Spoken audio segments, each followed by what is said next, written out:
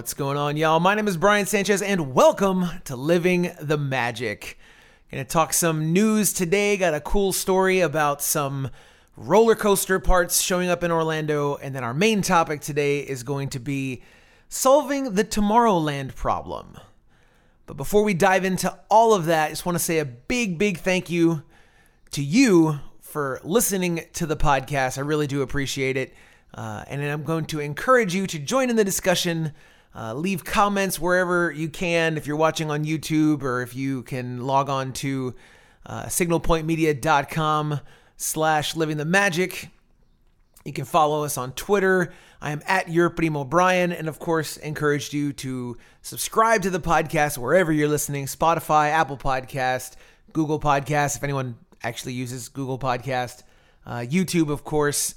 And then write reviews, rates, all that stuff. If you like the show, it really does help me grow this channel so I can do more fun projects and grow a little community here, because I would love to join you in some more discussions. So, all right, I'm not going to waste any time today, guys. Getting right into the news stories. Our first news story, Disney had their second quarter earnings call, and we learned a couple of things.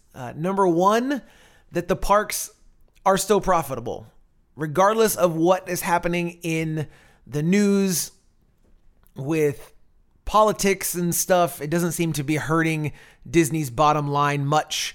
But the thing that I thought was interesting is a couple of noteworthy things. And Denny Sunderly over at the Diz wrote up a fantastic article that I will put a link in the show notes to, that kind of gave some highlights of what was talked about on that earnings call.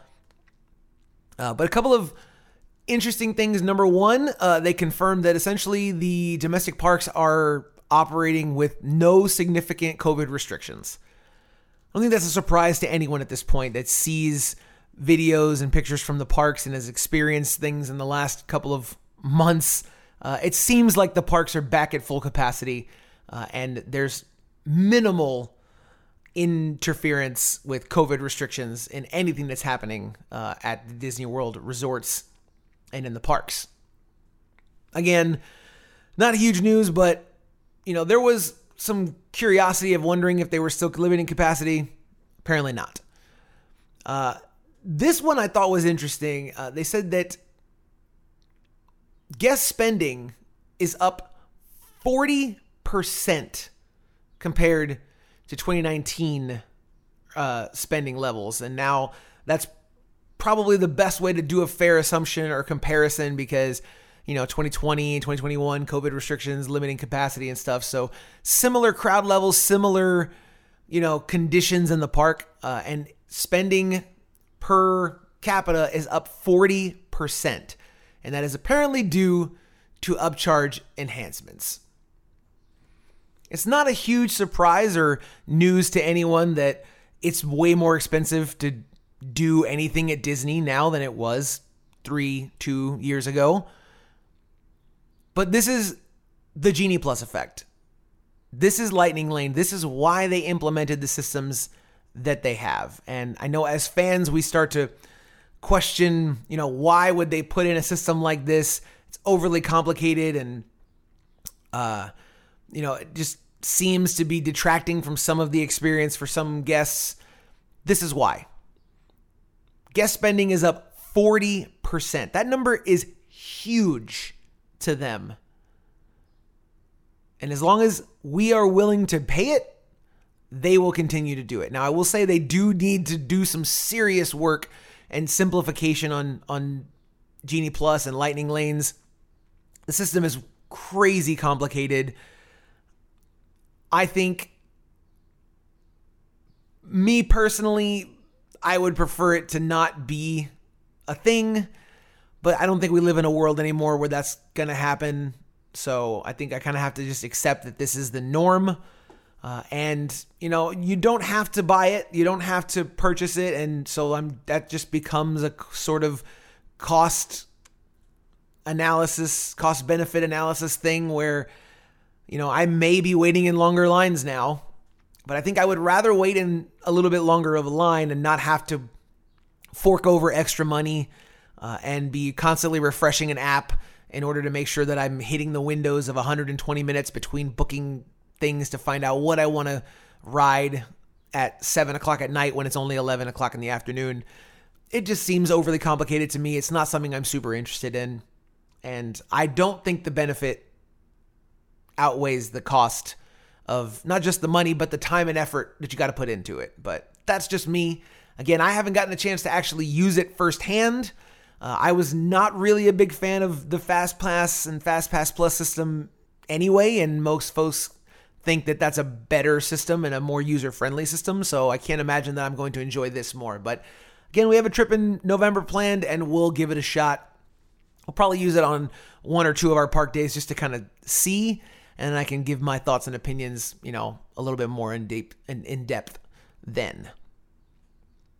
And then the last thing that I thought was interesting from the earnings call was that an ad-supported subscription to Disney Plus is scheduled to launch before the end of this year.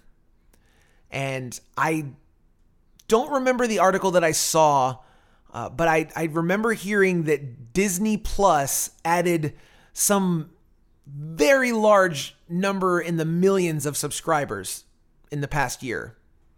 And this comes on the heels of Netflix catching all kinds of flack for suggesting that there might be an ad-based subscription plan that they're adding in commercials to existing tiers.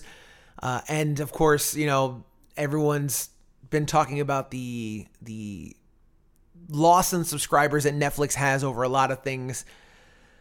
And Disney Plus is very quietly just kind of put this out and says, oh yeah, we might do it too. And it's, at what point does it become the norm that all these subscription services are just going to have commercials? And if that's the case, are we going to get commercials in the middle of these movies that we're watching? If I'm going to watch Mulan, in the middle of the movie, is it going to break and give me a commercial? Or is it just going to be a situation where at the beginning of the stream, I get some unskippable commercials? I'd be more willing to deal with that than interruptions in the program that I'm watching. But ultimately, I think this is kind of ridiculous. We're already paying a monthly subscription. You're going to add commercials in on top of that. The whole point of commercials is to pay for programming that the viewer isn't paying for. It really annoys me, along with a lot of folks. And I understand you can do it at a lower tier. I think the Paramount Plus model is a pretty clear one. And if they do that, then I may not be that upset about it. I mean, I pay for Paramount Plus. I pay for the lower tier. I think it's $4 or $5 a month that I pay to be able to watch Star Trek episodes and stuff. And yeah, I have commercial breaks in the middle of my TV shows and stuff. I could go up to the $10 or $12 tier that doesn't have commercials, but that's good enough for me. But at the price point that Disney Plus is, I think it's $10 a month at this point, and I don't think you should have to do the commercials when you're paying that much a month for it. But yeah, very quietly, Disney Plus could be getting commercials soon as well, but no one seems to really be talking about that. They only seem to be caring about the Netflix model, maybe because Netflix is the big giant and kind of made their way with the streaming revolution and kind of normalized all that. So we'll see how that ends up playing out. But an ad-supported subscription to Disney Plus should be coming before the end of this year. Moving over to Universal news. This was another article that I will link down below. Alicia Stella down at Parkstop doing the Lord's work, if you will, with the rumor mill and keeping us all up to date on what's going on with construction in the Universal parks. And Intamin, the roller coaster manufacturer based out of Germany, apparently had some shipping documents filed that showed that they are in fact shipping roller coaster track and equipment parts to the site in Orlando. This is rumored to be the How to Train Your Dragon roller coaster, set to be part of Epic Universe, the new park being built on the expansion lot outside of the current Universal Orlando property. And it's just confirming more and more that an Intamin roller coaster is coming. And every single day, just more and more stuff comes. It seems that the folks over at Park Stop are just on top of it. It's Alicia. She's doing so much work over there. If you guys have not checked out her channel, it's Theme Park Stop. The website, again, the link to this article is down below, but OrlandoParkStop.com. They do fantastic stuff over there. Great articles, rumors, keep you up to date on everything you need to know. But yeah, I'm really excited. I cannot wait to have an extra theme park in Orlando. And this is the first time that since, I realized that there's a fan community on the internet that follows the parks as closely as we do, that we're getting a brand new theme park. The last time we got a brand new theme park, I believe, would have been Islands of Adventure in 1999. And that was before I knew that there were fan forums that followed this kind of stuff, and there were other people that loved theme parks as much as I did. I was 9, 10, 11 years old. I didn't know anything. So I'm really excited to get to see from the ground up this park get built like that, and cannot wait to experience what we assume is the How to Train Your Dragon roller coaster coming to Epic Universe. Scheduled, I believe, rumored to be opening in 2024, maybe 2025, but we'll keep an eye out for that. All right, that's basically all the news. It was kind of a slow news week, so when we come back, I'm going to solve the Tomorrowland problem. Everyone's talking about it.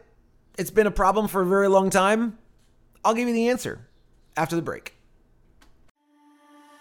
I want to take a brief moment and give a huge thank you to the folks who support the show on Patreon. Both of them, a user named Mythos and my mom.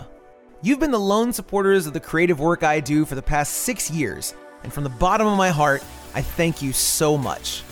Although, now that I'm thinking about it, it's possible you've just forgotten it's a reoccurring charge on your card. I don't know. Either way, thank you for sticking with me all these years. Now, if anyone would like to join the ranks of these wise investors like Mythos and my mom, you can support this show and all the projects I do at patreon.com/signalpointmedia.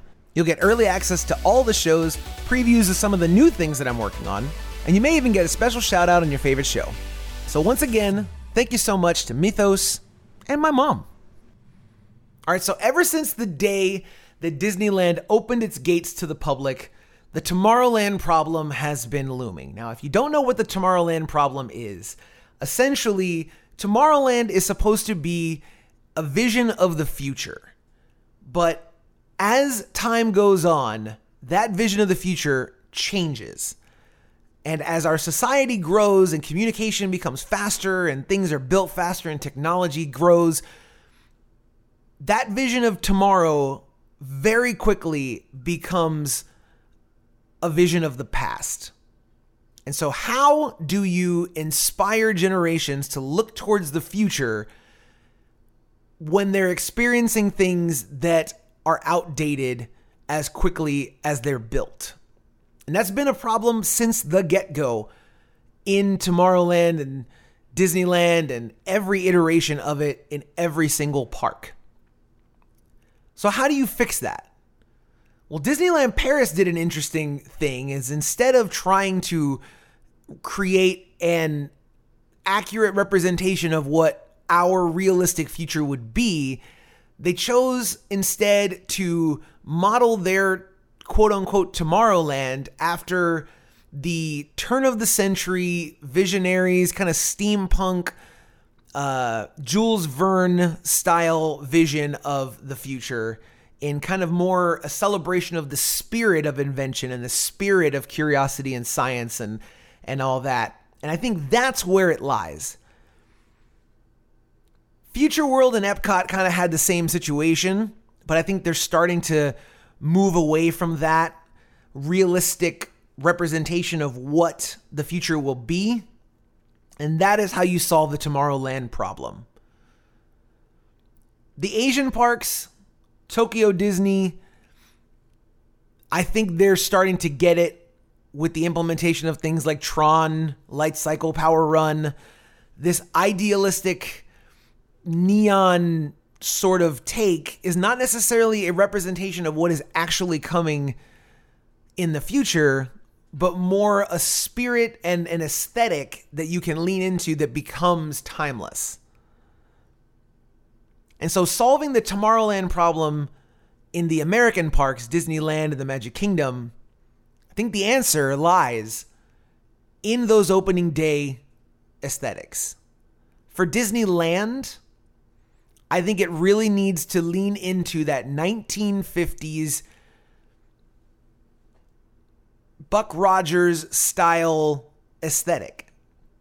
The rocket ships to the moon, that kind of stuff. I really think if you just sort of roll back and peel back the layers of things that they've added over time. They tried to do some kind of weird gold and bronze steampunk aesthetic in the late 90s, and that's where we ended up with things like the rocket rods that destroyed the People Mover track. And so, again, Disneyland, Disney, please restore the People Mover at Disneyland. But if you lean into that, I think it becomes a timeless look at what quote-unquote futurism is. In Disneyland, you take it a decade or so, in Magic Kingdom, you take it a decade or so ahead, and that late 60s, early 70s white Art Deco, white and blue grays aesthetic that they kind of have started to redo in Tomorrowland. You can see it in the support structures around the awnings for the People Mover, things like that. Lean into that 1970s retro vibe, and I think it solves the problem. This is not an accurate representation of what the future will be. This is a celebration of the ideals of invention and the future from years past. And that is the thing that is timeless, is the spirit of discovery, the spirit of invention, the spirit of technology, and the ideas of human imagination. Those are the timeless aspects of what Tomorrowland should stand for, in my opinion. Quit trying to make it look like the Tron grid. If it works, it works. And I do think that Tron being added into Tomorrowland is a good thing, but not every Tomorrowland has to be the electric neon, super clean, futuristic version of the future. I really love the Jules Vernean steampunk aesthetic in Disneyland Paris. I think you can get really, really intricate with some of those designs. Clean lines and lights and fiber optics and neon and, those kind of things. LED lights all around in something like Tron and what they do in the Asian parks works on a grand scale. But when you have parks that have history like the Magic Kingdom and Disneyland, I think leaning into that 1950s retro Buck Rogers style would go a long way to solving the Tomorrowland problem. All right, that's my opinion. That's my suggestion. What do you think? Do you think that they should be redoing the entireties of Tomorrowlands around just to constantly be trying to do that accurate representation? Or do you like the retro throwback style? Let me know down in the comments. If you're watching this on YouTube, if you are watching or listening on the website. And of course, you can always get at me on the socials. Again, I am on Twitter at YourPrimoBrian. And of course, you can leave in comments. If you're a Patreon subscriber, you get this early, and there's a comment section there you can check out. So that's going to do it for me today, folks. Thank you so much for listening to the podcast. I really do appreciate it. Again, if you're not subscribed to the podcast, make sure you hit that subscribe button, the follow button, rates, reviews, 5-star ratings, help us out to spread the podcast around. And of course, if you'd like to support me, this show, or any of the projects that I do, music, audio series coming down, scripts, short films, you can support the production of all of those things by becoming a patron at patreon.com/signalpointmedia. Links in the description and show notes of this podcast. All right, I hope you guys have a fantastic week. Thank you so much for listening to the podcast. We'll see y'all around. And as always, Galoosh.